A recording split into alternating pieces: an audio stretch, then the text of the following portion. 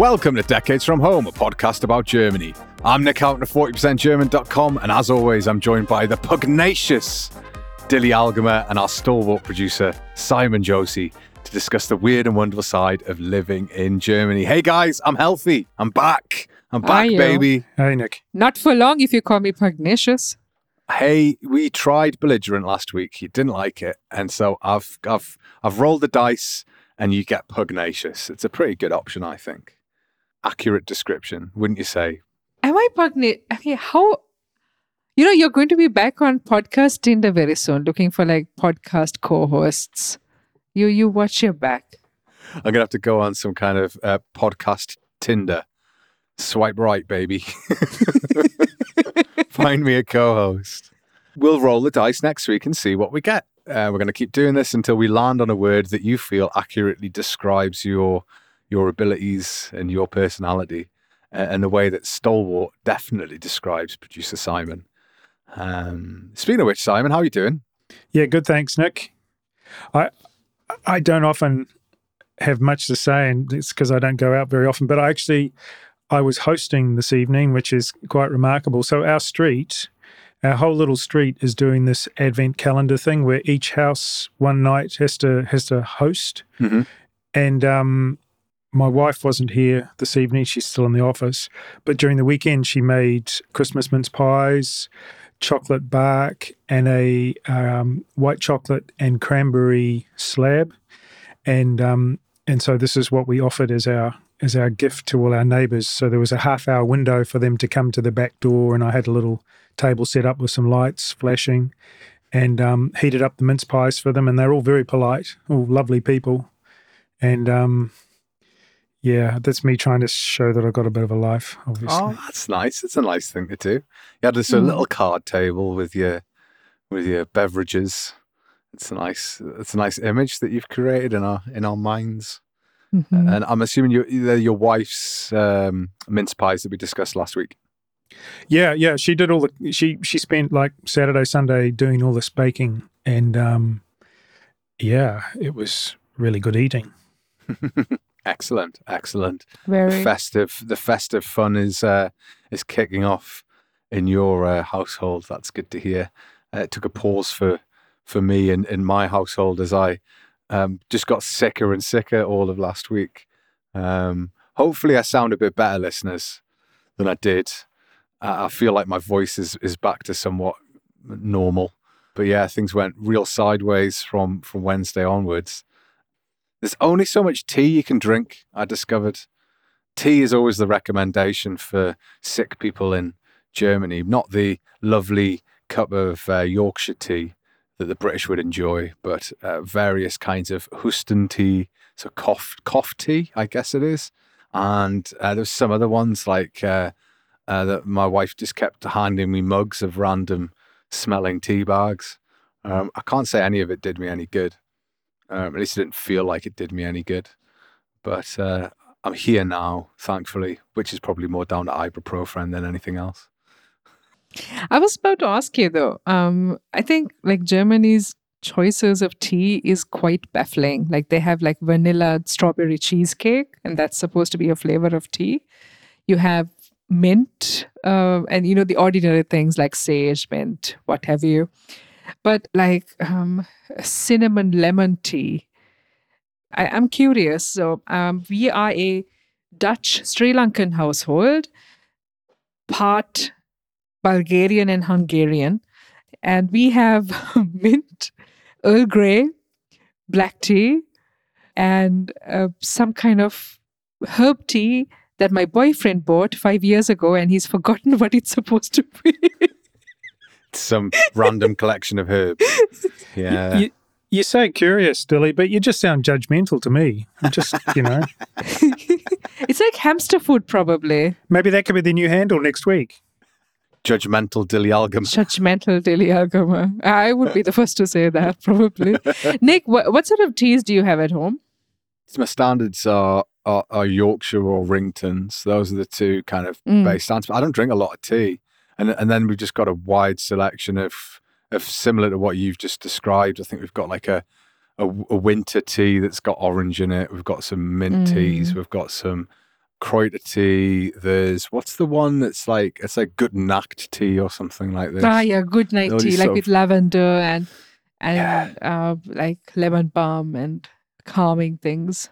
I think we still got some stuff from when my wife was pregnant that she was drinking that was meant to make her feel a little bit better or settle her stomach. So there's a variety, but we were looking. We've been collecting toys and various other things together to give to kids who may not get much for Christmas. So we've Mm, been like making parcels, and one of the things that was requested was tea. So I mm, had to go to the supermarket to buy some, and that's a journey, isn't it? When you go to the supermarket to the tea section, because you mm, really get you get exactly what you just described, sort of these random collection of flavors.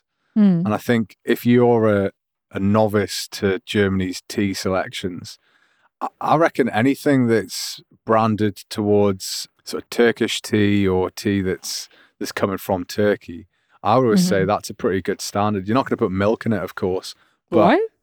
because I don't think it settles in the same way, and most of the time you don't drink milk with the tea you get from certainly in Turkish restaurants I've been to, you don't usually get milky tea, but you get a really nice cup of tea, Mm, usually after you've eaten. If we go to the kebab place around the corner, if we have to wait, they make us a cup of tea, and that's quite nice. I would mhm, always say that's worth a shot. But it is different drinking tea without milk, and if you've spent your entire life drinking it that way, it is a little bit weird. I would say for me, but nice enough. I just can't stand the Kräuter teas and the Pfefferminz teas and the what was the other one that we got? I think we ended up getting there was one that was like a pineapple flavored or something. What? That was really awful. Oh, It's just not a good flavor at all. So yeah, we've no. got a wide selection of tea that of which I only really focus on the British side of the tea cupboard, Mhm. which is vast. Don't get me wrong, but no, it's not very wide the selection. Two types of tea bag. Simon, what about your Kiwi household? Actually, my wife has been drinking a bit of tea recently, and sort of, I don't know, fruity ones. I don't really take a lot of notice myself, not being a tea drinker generally. But I was just thinking, actually, in the summer, one thing I do like to do is to boil up a litre or so of Turkish apple tea and then Mm. chill it and have it in the fridge. Oh, And that's nice. actually really nice. And I don't put any sugar with it; just have Yeah. it as Yeah. is. And it's like, oh, yeah, that's worth me making the effort to make a Yeah. litre or so of that. Stick it in the fridge, cool it down. It's good. Is that from Tekana, the brand? Turkish apple? I don't know about any brands there, Dilly. It's just called Turkish apfel. Apfel, I should say. You get tea can. The one I like is Lord Nelson. That's such a weird That's brand nice. name. That's true. Lord Nelson. That's the supermarket brand for Aldi or Lidl. Isn't Lord Nelson something else as well? No, that's Prince Albert. I think you're Oh, thinking sorry, Prince about. Albert. I mean, it could be. Who knows? These things do tend to change their meaning over time. But yeah, I'm not sure that Lord Nelson was particularly famous for his cups of tea. But it's a British sounding name, and that's I think what they're Yeah, aiming it for. sounds like it. That's a very, Yeah. very Dorothy Sayers, very tea Hmm. drinking British kind of people. But yeah, I think the tea drinking was probably the reason why on Wednesday evening last week I thought to myself, I feel better now. I think I've recovered from being sick. I've drank so much tea. I'm clearly healthy. And on Thursday morning, I packed myself up and went to work like a good little boy. Got on the Strassenbahn, felt okay, taught a class, and then I went to my office to do some mark and check my emails, that kind of stuff. And within seconds of sitting down, I just began to feel worse and worse. And my wife had done this really cool thing of packing a hot water bottle in my work bag. So I was like, right, I get the hot water bottle. Aww. I know it was a genius idea. I think it saved my life. I went to get the hot water bottle, filled it up, and I sat in my office in my overcoat with my scarf on, with my hot water bottle under my arm. And I was like, oh no, I'm getting worse and worse and worse. And as my next class approached, I could just feel myself beginning to slip. And I got up and I knocked on my boss's door and I opened it. and my boss literally recoiled at the sight of me. Is she German? Yes, she is. Okay. Well, I can just imagine like you arriving at office with your full set of flu symptoms and entering the close quarters of your boss. That I would frown upon that too. Well, I was concerned with my colleagues as well, and concerned that I might pass something on, even if I felt okay. And so Yeah. I was wearing a mask, but the Mhm. mask itself, I think, makes it almost worse because Yeah. it's like the indicator that there might be something wrong. And so me walking around with a mask was not considered any Yeah. better than if I had just stayed at home. So Nick, are you absolutely sure it wasn't COVID? Because I've been reading a little bit 100%. recently that that some strains, the old nasal swab isn't good enough, and that you actually need to do a throat swab as well as a nasal swab to actually pick up the virus. Interesting, because I don't think actually that it was anything to do with COVID. I tested, and I don't think it was. But now you're saying that, it makes me slightly concerned that maybe I missed a trick. But I don't even know anywhere that still does the alternative testing. Yeah, I don't know where I would get a throat swab from if I had to. I guess Yeah. from your GP, if you had to. I mean, there was a lot of people who were asking that same question of, have you got COVID? Have you tested? And I was like, yeah. And to be honest, it didn't feel like COVID. It felt like a really powerful kind of flu. And actually, when I went to the doctors on Friday, I caved and eventually decided it was the only thing to do. And plus, I needed a Arbeitsunfähigkeitsbescheinigung is the word. Arbeitsunfähigkeitsbescheinigung. Yeah. Yeah, really, really intense bit of Yeah. compound nouning there. Yeah. So yeah, I had to get one of those, and the doctor actually said, she was not surprised by anything I had to say, and I basically just said that, these are my symptoms, and she was just taking notes and nodding, and then I said, does any of that sound like out of the ordinary? And she's like, no, you're like the 120th person I've seen in the last 2 days with exactly the same symptoms. You're lucky that you even got an appointment, because they'd stopped accepting appointments and accepting new patients. And a lot of places are doing the same thing because they're just inundated with people who are turning up with cold symptoms, really intense cold and flu symptoms. And it was a fever, it was body aches, it was a little bit of a cough. And it seems like, reading in the news, that that's a real common issue. It's also a big issue. It was quite funny thinking about how I'd approached this, like, going to work thing, because you're told in Germany you shouldn't go to work if you're sick. And in Britain, it's like you never take a sick day because most companies don't even give you sick pay. And there was an article in The Guardian that was kind of like, turbo flu, should you just ignore it and go to work anyway? That's like, yeah, that sounds about right. That sounds like the British approach. Get some Lemsip and go to work. Forget about it. Actually, I was quite recently, I thought I was getting a headache, and I knew that if I didn't get a day off and have a nappy, and have a nap, that's what my boyfriend and I call naps, nappies. Have a nappy. Have a nappy. I knew I'd say it online Yeah. somewhere. Shit. Anyway, I knew that if I didn't have a nap somewhere during the day, that I would just fall sick and I'd be off of work for like 2 weeks. And I went to the doctor, and the receptionist said that I'd have to wait 3 hours because they were short-staffed. Apparently, even the doctors were sick. And there was only one doctor working. I sat down, and the doctor looked at me. She tapped my head and face, and I said, I just, I couldn't go into work today because I had such a rough night and I would just keel over. And she said, okay, this is Tuesday, which means that you're not going back to work until Monday. I said, no, I'm pretty sure I'll be fine. She said, no, you won't be. You're not going back to work. You will not be fine. Apparently, she's a very good doctor because I did not feel any better in the afternoon, and I'm very glad that she gave me the rest of the week off. No doctors at work either, just two nurses and one doctor. Yeah. Yeah, you're unlikely to get any kind of support in that front. You're really only going to get, if you're lucky, a nurse, a school nurse at least. I don't think we even have anything at the university on site. And really all it required was a lot of bed rest and Mm, liquids, and that was mm, basically what the doctor said. And when I came home, my wife was like, "Well, what prescriptions did she give you?" And I was like, "None, because what's she going to give us? More ibuprofen, and that's basically all we get." And she's like, "Oh, but you could have got cough syrup," and I was like, "Well, I don't really need it because I don't have much of a cough." And really, all I needed was just loads of sleep and loads of liquids.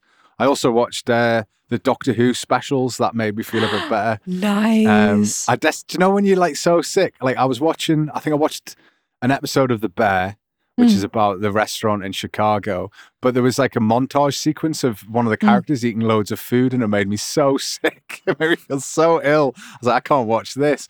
And I just desperately wanted something that was comforting. And Mm. that was the thing that I landed on, because it was either that or just watching like cartoons from the 80s. That was the other option. It was like, can I find all the episodes of Thundercats online? That might make me feel better. Did you have like lots of chicken soup?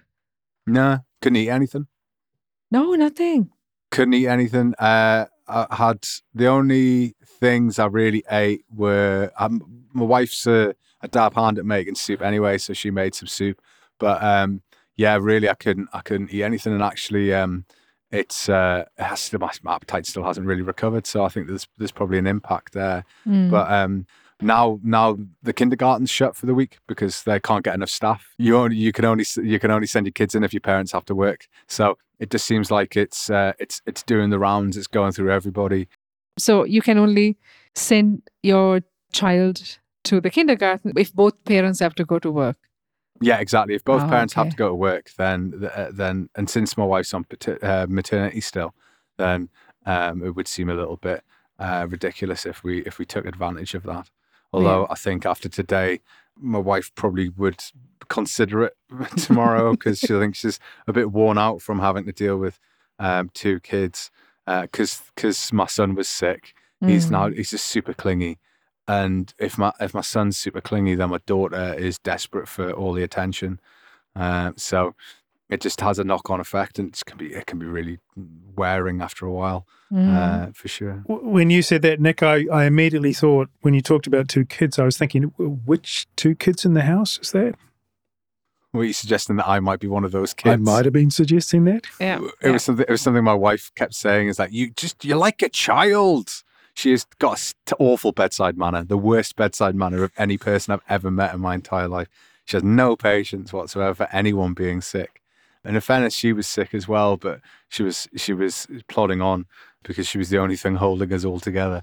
So I have to offer her a big thank you, because otherwise, yeah, I don't think the house would still be here. I think it would have crumbled around our heads if we'd all just collapsed in a heap on the floor, which at one point it looked very much like was going to happen. But yeah, so that was my week basically. One of the things I was interested to note on the script, Dilly, is one of your bits of input here, which is about a very particular food stuff that some people might recommend for the sick. So it's very high in iron, I believe. So do Mm. you want to tell us a bit about this bizarre food stuff that you've come across at a Christmas market you visited? I do want to say something about the bizarre food stuff I came across at the Christmas market. So there was one day in Sachsen-Anhalt, where I live, where when it did not rain and there was no snow, it was quite safe to walk. And I had been, I usually go to the Christmas market once or twice to get a bratwurst because they have really nice ones and you can have it with like mustard. Hmm. And Hmm. but that day they also had liver. So it was like just stir-fried liver with onions that is also stir-fried next to the liver. And they just serve it with bread. And I didn't want to be like the brown person to ask, do you put any spices in there? Because it was in my town we don't really have many brown people. And I Hmm. kind of straightened my neck and saw like a mix of what was probably salt and pepper. They weren't very generous with it, so I thought on a cold day it would be like a nice thing to have, and I don't know, it was like big chunky pieces of liver, and the salt, if at all, does not penetrate the surface. So when you bite, you can't break it up with your fingers. And I like eating food with my fingers. I'm Sri Lankan, and that is what I do. I eat food with my fingers. And you can't eat liver apparently in Germany with your fingers because you can't like use your nails or anything to like get through the tough surface that is sparsely salted, by the way, and not spicy at all. And the middle is just like stodgy liver texture thingy, and there's not much you can do with it. You're not really selling me on the idea of liver and I don't onions at want the to. Christmas market. It sounds like I can't even believe you chose it, man. Like I wouldn't choose that if it was the last meal offered Have to you me. had liver before? I've never had liver before. My grandmother was big on liver and onions, and I hated it. I hate it now. I hated it then. The idea of willingly choosing to have it, nah. I had never had it, and I thought it'll be interesting. You know, I mean, I'm surprised they didn't sell it with like a side of yogurt because that's what German Christmas markets do. They sell everything with a side of yogurt. I think the trick to ordering food at a Christmas market is don't go off piste. Order the sausages; they're always good. Every sausage is fine, perfectly good. If they've got they'll have those occasional things that have like different stuff where they'll have like a bread, like a bread with like a cooked topping on top. I've seen that before. That's quite nice. Like it'll Langosh. be langosh. That's the one. That's a Hungarian thing, I think. I was going to say it said I couldn't remember exactly where it was from. I knew it wasn't native to Germany, but I mean that's a really good option. Then you've got churros. Churros are good, but that's kind of a sweet thing, isn't it? Yeah, it is. I mean, you get like Belgian fries, although why Belgian, I wouldn't know. Mm-hmm. But you don't get any other like savory dishes, right? That's more like the thicker cut, I think. But flammkuchen would be the thing that I was thinking about. It's like this like very thin pizza base with like with a sparse set of toppings. But anything after that, I would be really suspicious of. So things that they often do in Augsburg will be, and they do this for whether it's a Christmas market or the Volksfest or whatever. There'll be Spätzle or Schiffnudel with kraut and speck, which is like it's too wet. It'll be too like the steam it, and there's too much on the pan that they cook it on, so it isn't very like crispy and nice. It's just a bit kind of soggy and so like I always avoid that as well. But like you can never go wrong with a sausage. But man, you've really gone above and beyond by trying liver and onions. I can't even, like, Simon's face was inscrutable at best. I couldn't quite work out exactly what he was thinking, but I imagine it isn't positive. This is what I'm thinking. I haven't had a lot of liver, but I've just got this idea that when you eat liver, it sucks up all the moisture that's in your mouth and it's just really dry and crumbly. Yes.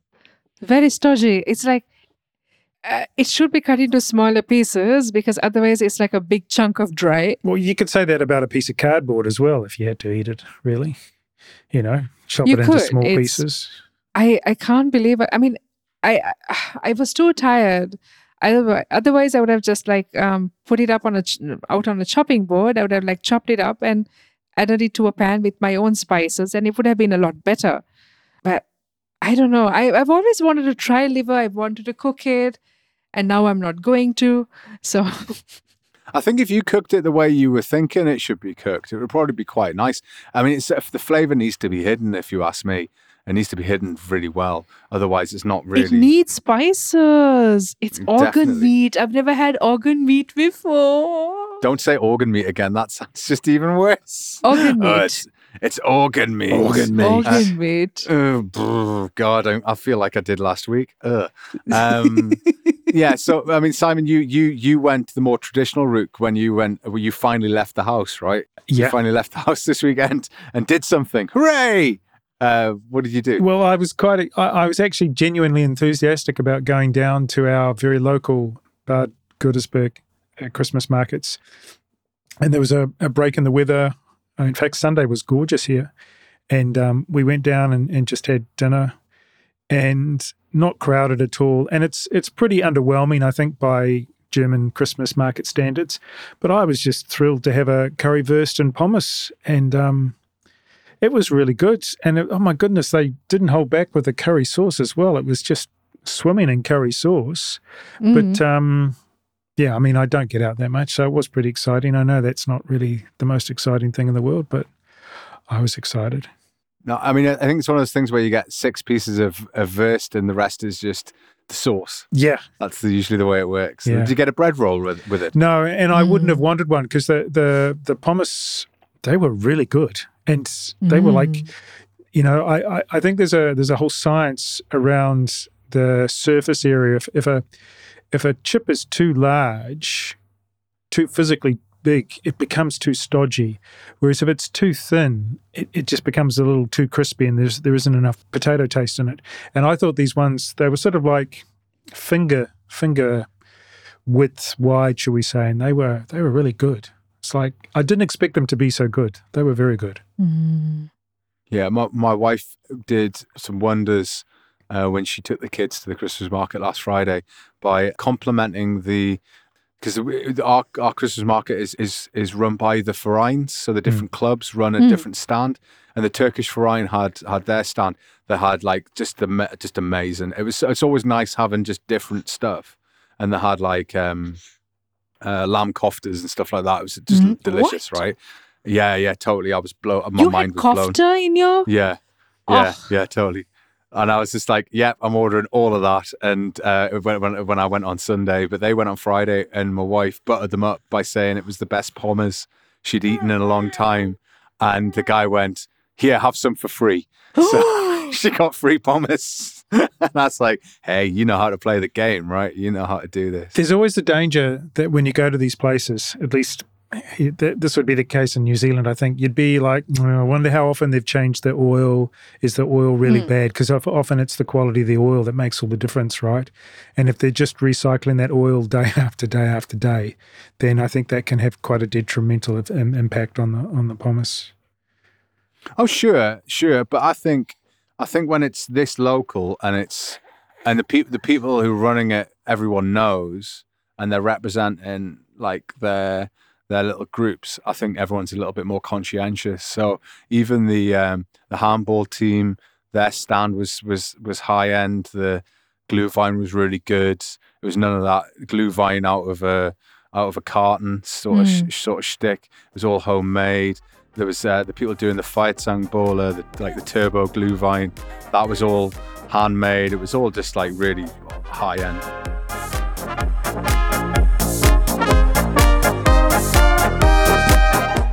I've got a question for you both. Have either of you heard of the term Pisa shock? Pisa shock. No, not. I haven't. I've only heard of it because I read the script before the show started tonight. Yeah, I didn't want to give the same answer. That's why I said I haven't. But fine, I have. Jesus. Yeah, I have, because I told you about it in the script. No, I mean, thank you for your honest answers, both of you. Yeah, the term Pisa shock is something that a lot of German people will be aware of because of its historical significance going back to 2001. But also, if you've been reading the papers in Germany over the last week, the term Pisa shock has become a major headline. And this is because the Pisa we're talking about isn't the Leaning Tower of Pisa. It isn't the city in Italy. It is, in fact, the Program for International Student Assessment, which is a study that is done every 3 years. So Germany has a few sacred cows, but one of the biggest is seemingly this blind reliance on the Pisa study to tell the country everything it needs to know about its own education system. And like I said, it happens every 3 years. The last one was 2018. There was a bit of a pause for the pandemic, and now the new results are out. And the first results for the Pisa study came out in 2001. The first study was, I think, in 2000. And it was a very upsetting moment for Germans. And it's remembered as the Pisa shock. And it was this typical German hyperbole, which saw the results of the Pisa study lead to a massive shake-up of education across the country because the results were much lower or much worse than many people were expecting. And Germany has this self-made or self-assured understanding that it is a country of education, and to realize that actually it doesn't have the best education in the world, and certainly doesn't have the best education system in comparison to other countries, what came as a bit of a shock. And like I said, there was a full reform of education that we're still living with those reforms today. We may be facing something similar in 2023, as the results that were released last week were, lo and behold, pretty poor. Germany has not done as well as it maybe had hoped or had expected. And you may be asking who exactly is expecting them to do well. Well, it's apparently every journalist in the whole of the country. Anyone capable of slapping their fingers across a keyboard has given their opinion about these particular results. And the German media was full of stories about how Germany was failing children, that migrants with poor German were holding everyone back, and that the kids were too busy on the TikToks to care about their own futures. The thing that I want to highlight, and the thing that seemed really bizarre, was how similar every headline was. And every headline seemed to be, Pisa's done this study, Germany's not that good, we're terrible, the kids aren't all right, we need to fix the system, how do we fix the system? And now this week we're just getting every politician and their dogs coming out saying, hey, this is my idea. What is it? I saw someone going, we need a holistic system, or we need to invest more money, or we need to do this, or we need to do that. Students need to work harder, blah, blah, blah, blah, blah, blah, blah, blah, blah. We need to reform the entire education system across the country.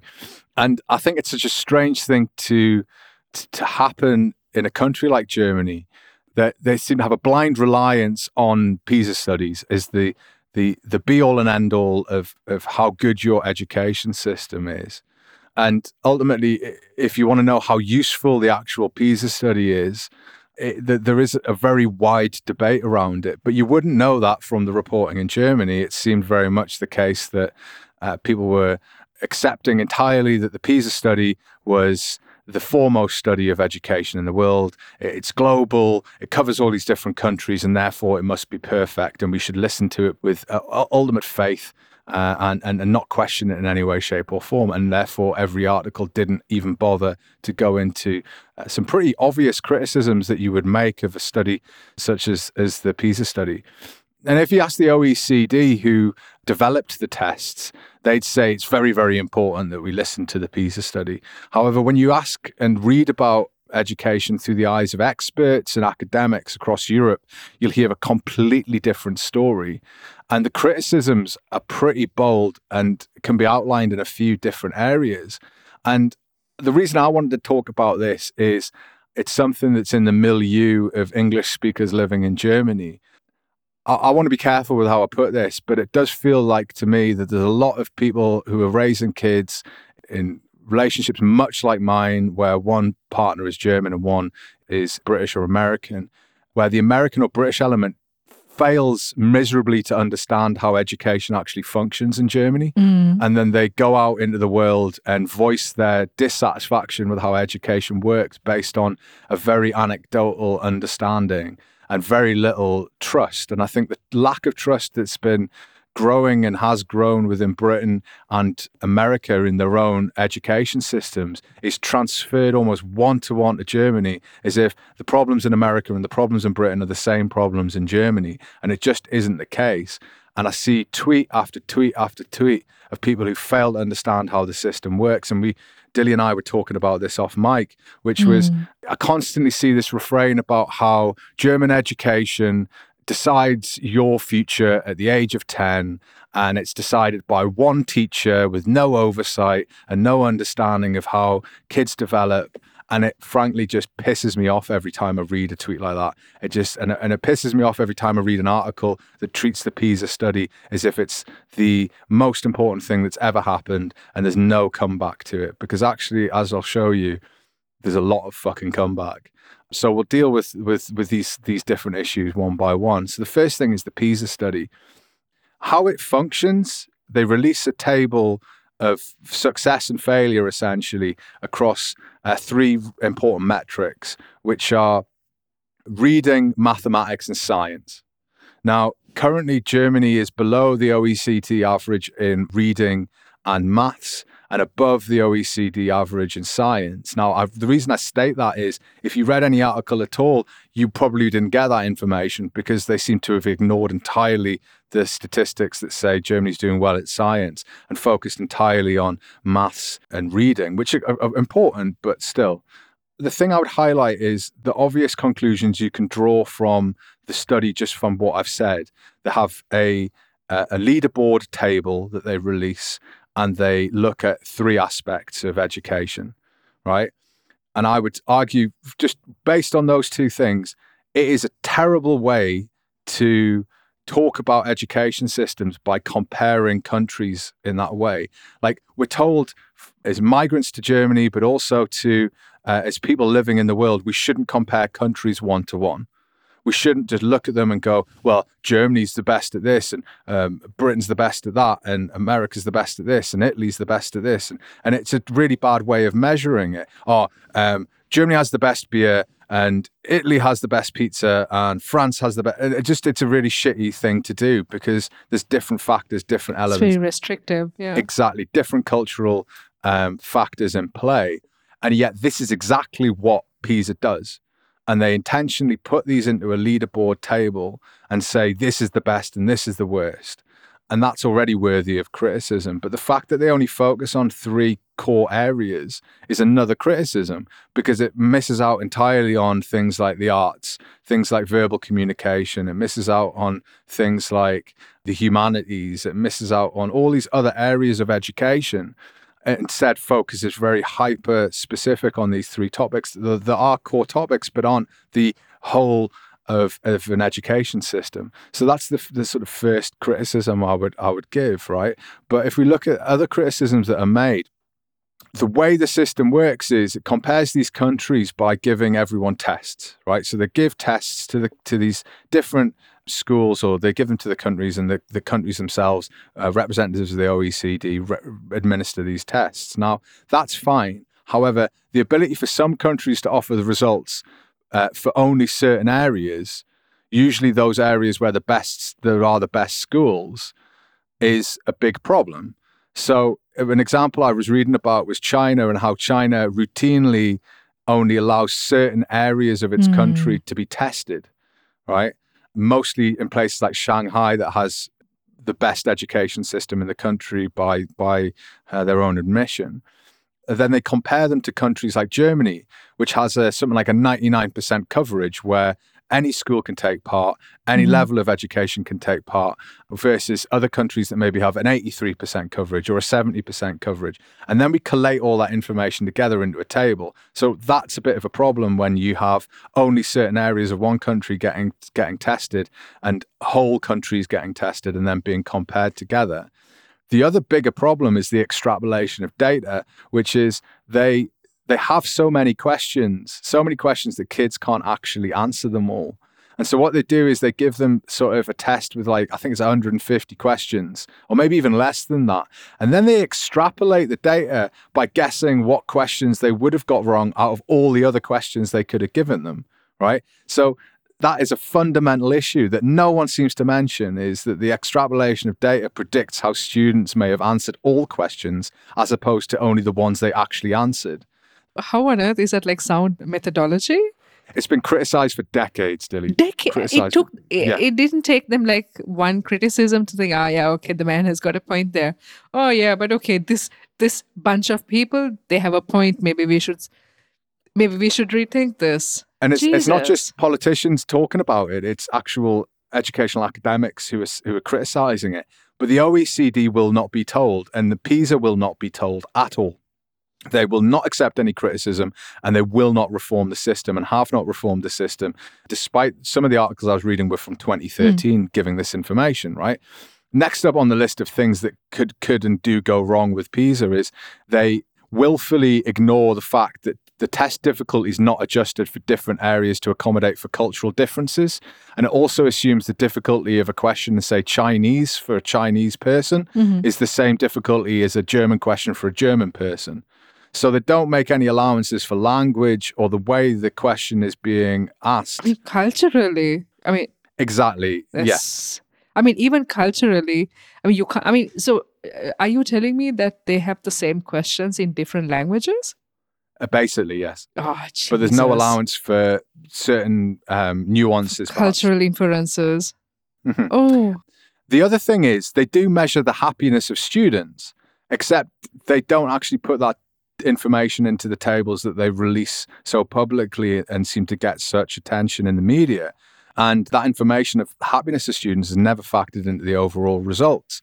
So you see something like Singapore regularly gets very high scores for its education system and it's the results from its students. But when you look at the scores for the happiness of students, they're routinely at the bottom of the table. And that is never factored in as an issue. It's just commented on, or they put it into a different table. They don't actually merge these things together. And it would be, these are fair criticism, I think, of the system. And that would be one thing. But what I found was more troubling was an article that was written by a woman called Montesa Gomiñendo, I think her name is. She was the former education secretary for Spain. And she wrote a stinging criticism in 2023 about the Pisa and about the OECD. Now, you might go, well, she was a politician. She was former education secretary. She probably has an axe to grind. She also worked for the OECD at the Centre of Skills. So she's been on both sides of the equation here. And she notes that Pisa seems to delight in making the headlines with its league tables. It loves it because the reason it loves it is the media attention draws politicians in because what it wants to do is change policy. And if it wants to change policy, it wants attention and it wants politicians freaking out, right? Now, fundamentally, what does that lead to? Short-term decisions, because what politicians are inevitably going to do are going to try and raise their Pisa scores in 3 years by implementing things that are short-term. They'll have a short-term impact. So actually, it's just this vicious circle of like freaking people out. Politicians do something. It has some kind of impact. Scores go up a bit. Politicians slap themselves on the back and tell themselves they've done a great job. And then off they go and continue down another line that has suddenly become more important. Now, that was one point that was made by Gomiñendo. Gomiñendo also noted that it celebrated this concept of equity. Now, this is something you hear about a lot in Germany. The German system is not equal, right? It's unfair. It's an unfair system that treats people unfairly, right? And I'll talk about the criticism in a moment. But the German system is three-tiered. It's a tertiary system where you've got gymnasium, you've got Mittelschule, I think, and it's Realschule, I think, is the structure, right? And you have you are assessed in primary school, and then you are recommended into one of these three categories. If you get into gymnasium, it's very tough. You get the Abitur, which is the big secondary school qualification, and it can mean with good results that you can go off to university. Where the other tiers are more focused towards vocational training, right? So what Gomiñendo points out is that the OECD has like a implicit bias within its system that believes that equity of education is the most important thing. And she uses the example of Spain, where she says that the OECD and Pisa celebrated Spain for its equity and how equal its system was. It didn't matter where you came from. Everyone got the same level of education. But what it didn't take into account was the fact that Spain has a high level of students repeating grades, almost one of the highest in Europe for students repeating the grades over and over again, right? And it celebrates these results, but then ignores the fact that in Spain, and this is a direct quote, grade repetition is a reliable proxy for early school leaving, which in turn leads to a high rate of youth unemployment and a large number of individuals who are not in school, the workforce, or training. And that's from Gomiñendo herself saying that. And so you have this thing saying, oh, well, the Spanish system's great. It's very equal. Everyone gets a fair shake, you know. But actually, it hides the information that we have this other failing on the other side of the Spanish education system. And this focus on equity also tends to present issues for PISA when it makes recommendations. So it focuses on equity, equality of systems. It believes you shouldn't have tracking, you shouldn't have segregation of students. And it criticizes those systems like Germany's that tends to segregate children into one of these three levels. Now, PISA suggests this shouldn't be done, or at least it should be done at a later stage. However, many education systems already do that at 16. right? So you can stay in school until 16, and then you're going to be tracked off into a different place. But since the tests are only administered to 15-year-olds, we have no data on the success or failure of vocational education in Germany for students over the age of 15. We only have it for 15-year-olds. So we don't know if the vocational training is better or worse or improved because PISA don't track that. They don't study that. And they're not interested in that, but they also don't mention it. Worse still, academic studies have kind of concluded that school choice often does lead to better student outcomes without necessarily generating segregation, and that some of the few countries with early tracking show little, if any, difference in student performance and employability rates for vocational education students. So employability isn't massively impacted by this system. It is just a perception that it is unfair. And I think it's more to do with the perception that people have to go to university. You're smart if you go to university. And that, frankly, is a societal issue. That has nothing to do with the education system. And if you think success is going to university, that's you. That's not the system. If my kids go to university, great. If they don't, they can be a success in other areas too. As well. Yeah, absolutely. And it's true to say that in Germany, a lot of people think gymnasium is the success, right? You've failed if you haven't gone to gymnasium. But that is a societal problem. That is society, that's politicians, that's individuals making that so. It's nothing to do with how the education system works, and especially nothing to do with how teachers operate, right? This perception that teachers are all prejudiced is ridiculous. Are teachers in Germany prejudiced? Yeah, I'm sure some of them are. Are some teachers choosing students who are people of color and treating them differently from white German students? Oh, I'm sure of it. I'm sure of it. But that's a societal problem at large. That isn't just happening in education. That's happening if you try and get a job. That's happening if you're trying to get any kind of position. That happens in the street, right? So like us pointing at education and going, German education is broken, it's racist, is kind of ridiculous. You should be pointing at society and going, the society is not functioning properly. The society is also racist. Education routinely is a reflection of the society it comes from. And German education is that exactly. And for Germany specifically, there's another key point that would be the fact that pupils are often coming from an unequal society.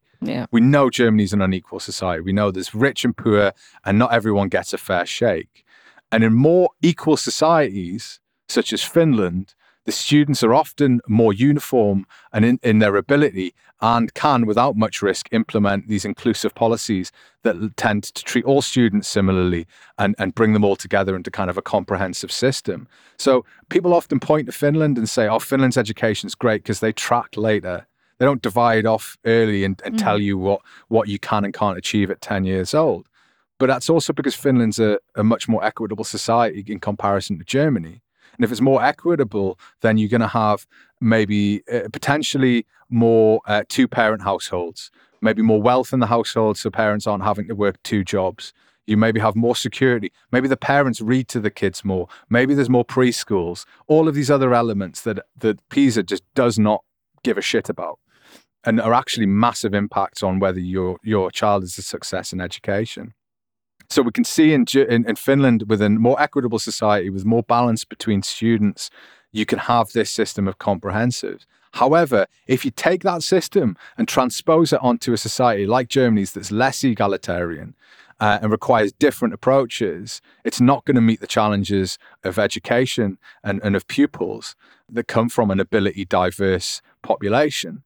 So this idea that we should be more like Finland is fucking ridiculous. It's so backward. It's so beyond the pale. But you hear it all the time. Oh, Germany constantly points at Finland. There's an article I was reading because Finland also had shitty results. In fact, most of Europe had shitty results like Germany. Again, something you don't necessarily hear. But there was an article in Zeit that was saying, oh, do we think that Finland's now a failure in education? Like, that's it. Like, oh, PISA said they're not doing well. They must be fucked. Right? It's so stupid. It's so stupid, right? So what's PISA telling us then in terms of who's doing well? Of the OECD countries that were covered, Germany got a score of 475, Singapore got 575, Japan got 536, Korea 527, Estonia got a great score of 510, Switzerland 508. So there's your sort of top echelons of the world. whereas Germany just isn't competing at the same level on these metrics. And if we look at things like the sciences, Germany scored 492, Singapore got 561, but you can see it also in kind of reading, where reading levels and maths levels were stellar in Singapore, but not great in Germany. So Germany for reading got 480, Singapore got 543. And that tells us something, but it doesn't tell us everything. The other thing that really, really pisses me off is Singapore routinely comes top. Guess what kind of system Singapore operates under? Anyone want to take a wild stab in the dark? I can see it coming like a big freight train. Ding, ding, ding. They have almost exactly the same system as Germany. In fact, when Singapore decided to invest in its population instead of investing in like sort of resources and exports and all this stuff, when it started to invest in its population, do you know what it did? It had an even more extreme tracking system where they tracked students as early as possible to filter them into the right tracks, into the right academic tracks, into the right vocational tracks. And it was only when they started to get successful scores did they relax the tracking and make it much later down the line. So we have a tracked system that follows a very similar process and approach to Germany coming top, but you never hear that, especially from those Americans and British people who routinely criticize the German system. They look at Pisa and say we're failing, but they don't look at Singapore and go, well, if we're failing, how come Singapore has the same system and they're succeeding? So is it the system or is it the society that's at issue here? You know, you talked about happiness of students, and I'm almost kind of surprised that they're doing that, because that seems like a extremely problematic area to measure, I would have thought. Yeah, I think it's difficult. It's difficult to measure happiness. It's extremely subjective, right? Yeah, yeah. And the people who celebrate these kind of comparison tests and tables, I think, are usually extremely uncomfortable with any notion of subjectivity when it comes to assessment. So I guess that's just a massive question in my mind. I looked at an article that was written in New Zealand a week or so ago about New Zealand's performance, which was also not good. One of the first questions that was asked was, what actually is the education system for? Because the danger is, if you look too narrowly at an education system and say an education system is purely a system to achieve a certain test result, that is extremely problematic, when really shouldn't we be asking that an education system should be preparing citizens to fully participate in society in a very broad sense, whether it's being productive workers in the economy, but also the kind of conscientious, well-informed, good judgment-forming voters in a democracy. I think that's part of it, is that it's very hard to test that. Yeah, exactly. And so why test it? So don't test it, because it's really hard to. Don't. It's too hard basket. Let's test something that we can test, and then convince ourselves that's all we need to test. Wow. We only want tangible results. And actually, if you read the PDF they release, every few pages, they've got a little promotional thing about what PISA's doing. So, did you know around 690,000 students took the PISA assessment? And I'm like, why are you telling us that? Did you know PISA assesses 15-year-olds? This is the last point at which most children are still enrolled in formal education. Well, you're not going to be able to tell me fuck all about vocational education, then, are you? You're not going to be able to tell me about Azubis, and you're not going to be able to tell me about how companies train people. And when I worked for Siemens, I'd routinely be working with managers. Maybe one or two would be coming from the gymnasium. The vast majority came through some kind of apprentice scheme or some kind of filtering from school, where they started literally at the bottom and they're sitting in a manager's meeting learning English from me, right? That happened all the time. And were these people unhappy? Were they unsuccessful? No, they were very successful within their fields, right? But they're not out on the street waving flags saying, like, look at me, look at me, look at me, look at my success. So we just don't think about it. I think the thing that really just boils my piss is that I think most educators know the failings in the system that needs more investment. Like so much of everything in Germany just needs to be invested in, needs more money, and needs to have less politics involved, because when politicians get involved in education, they make shit ideas and pull them out their arse and force teachers to do things. Prime example, new educational reform in Bavaria. Do you know what they're doing? Every single teacher has to teach their class for 15 minutes at the start of the day about the Constitution. Right? Sounds great. Sounds eye-catching headline, teaching kids about the Constitution and bringing people to understand how Germany functions legally. Great idea, right? But then think about the practicalities of it, first and foremost, right? Every day, how many days are there in the school year? And how many little bundles of 15 minutes do you have? And what do you do in those 15 minutes? Do you lecture them? Do you give them a crossword?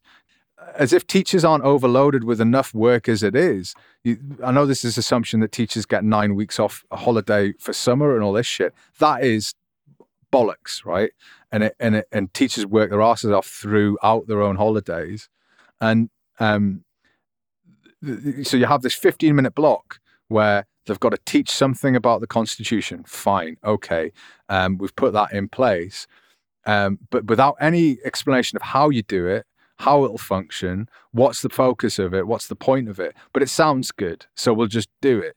And it's a prime example of what happens when people who have no idea how education actually functions get involved in education. And personally, for me, the pandemic has been disastrous for education, because parents think they know more about how education works than they actually fucking do. And they've got this perception of teachers as having no understanding of how little Maximilian is learning. They know so much about their kids. They know so much about their abilities, right? I'm not saying every teacher's perfect. I'm not saying that they're unbiased. I'm not saying there isn't issues in the system that could be rectified.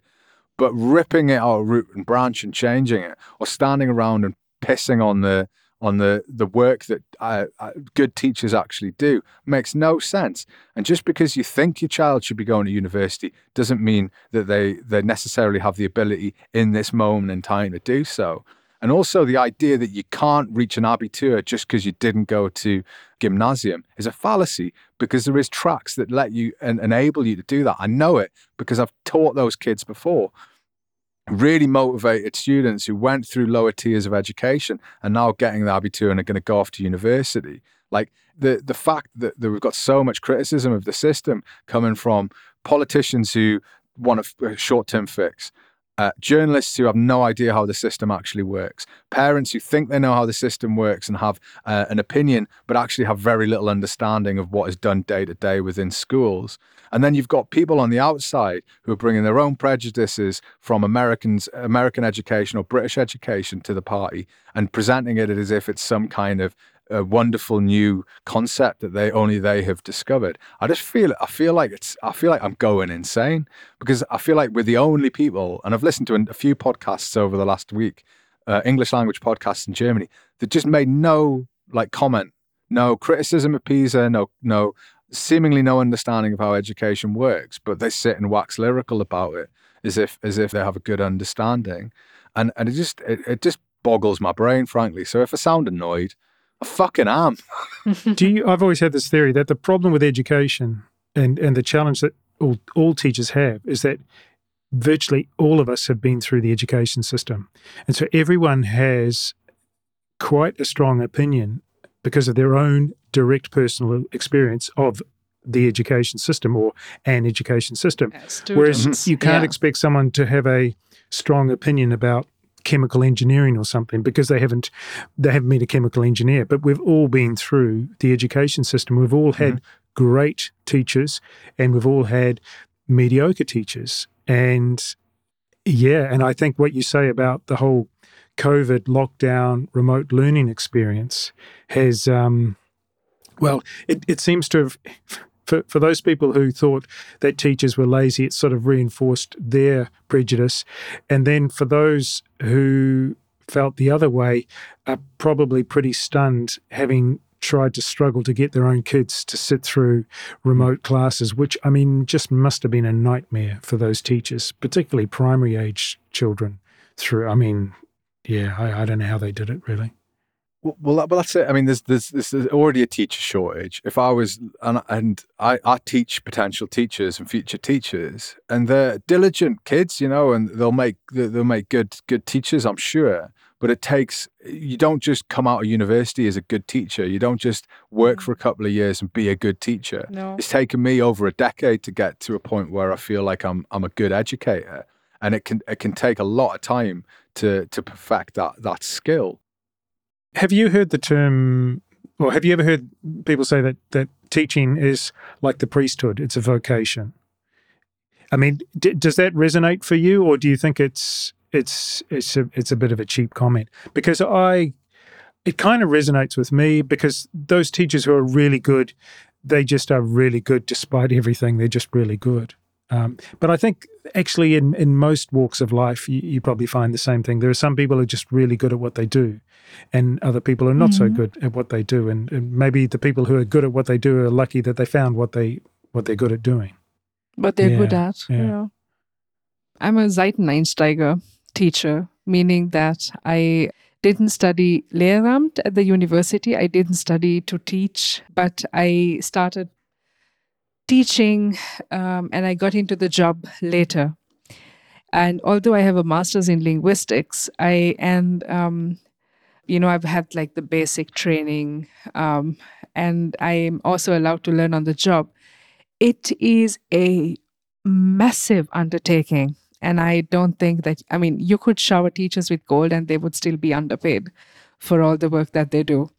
You think about students, you do so much. The students themselves, they take up so much space in your head and your heart that I can't speak for any other job. Maybe doctors feel the same about their patients, though none that have treated me. Yeah, but doctors can bury their mistakes, right? I mean, they're lucky they can do that. Yes, but I'm terrified of saying the wrong thing to a student and being that one teacher that they talk about on Facebook 20 years later, and someone who just sent them on a wrong path. It's such a huge responsibility, and I have a lot of respect for teachers here in Germany because it's such a strenuous process, and the days start very early, they end very late. And anyone who says, teachers have like 100 something days off anyway because of school holidays, I'm just going to beat them up. I think violence is the way. If you're teaching, say, a really common grouping is something like English and German, right? If you're teaching English and German and you're teaching both those subjects, and most of the time you're not, you're probably teaching more German than you're teaching English, right? Usually, the amount of work required to cover that. If you've got a couple of the early classes and you've got an Abitur class, that is just marking till the end of time. Yeah. And the thing is, so many teachers are like you, Dilly. So many that take their work home with them. They think about their kids constantly. They're concerned about the kids who aren't improving. They want kids to do better. They want the kids to be confident, and they want them to succeed. Yes. And the delight that teachers get, and the teachers I know who get when their students get the Abitur, or they get the grades they need to go off and do vocational training. The delight, it's like pure. It's heady. I have friends who are teachers who've lured kids back to school. Kids who are just about to break off their education and just stay at home because they were so disappointed with everything, and they saw no future in what they do. And they've had like good experiences with students saying, "Hey, this is the best year I've had," and then you hear good stuff about the same students from other teachers, and they're just delighted. And that's obviously you're not supposed to talk about students with other people, but just being able to I think the takeaway is just being able to make such a huge impact on a young person. And it's a huge privilege and honor to be able to do that, and the training that goes into it. It's constant. You keep taking courses. You keep up with teaching methods, teaching material changes. And the world is changing, and you have to really keep on track. Kids can ask you about Jordan Peterson, what do you think about Jordan Peterson? What do you think about Andrew Tate? And then you kind of realize that like they're looking for someone who knows like the ins and the outs of the new things, the social media, and what's in and what's out. I mean, it's a huge responsibility. It I really don't is. think that there is any school authority or Schulamt here in Germany that has tackled the problem of misogyny and on social media, like with Andrew Tate and Jordan Peterson, and like you also have teachers who keep up with material that's not even in any formal curriculum.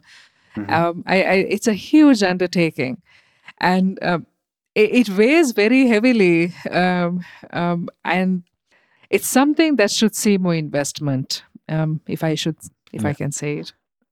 And a final thought, and just to those people, if you are still listening and haven't turned off because you're upset with the righteous anger which I'm putting out there, I'll say this: if we're talking about unfair systems and we're talking about systems needing to be reformed, I went through a comprehensive system, which a lot of people advocate and say the comprehensive system's the way to do.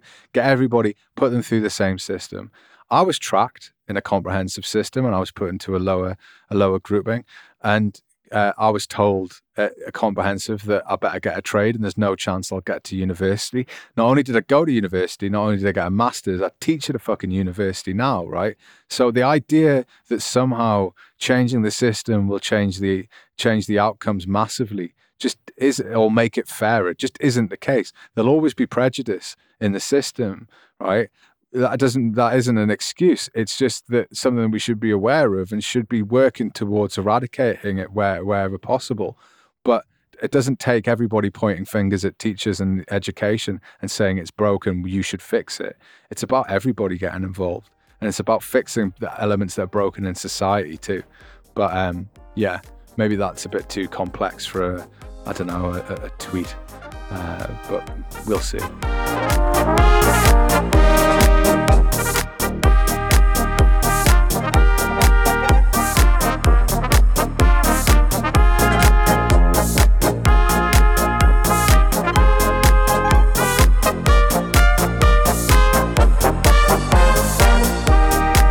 That brings us to the end of the show. We're all off to try some of Dilly's spicy liver and onions. Yeah, maybe not. If you're enjoying the podcast, why not give us a rating on Apple Podcasts, which only takes a minute and can really help us. You can also rate us on Spotify, so chuck some stars our way there as well. Retweet us, share a link, or post with the hashtag #DecadesFromHome, all lowercase, on Twitter. As ever, if you have any questions, feedback, or maybe an article or topic you'd like us to cover, you can tweet Dilly on @DillyAlgamer. You can tweet me at 40% German. You can also get us on decadesfromhome@gmail.com. If you have time, take a look at 40percentgerman.com. Weekly articles are up every Saturday. All that's left to say is thanks, and bis zum nächsten Mal. Cheers.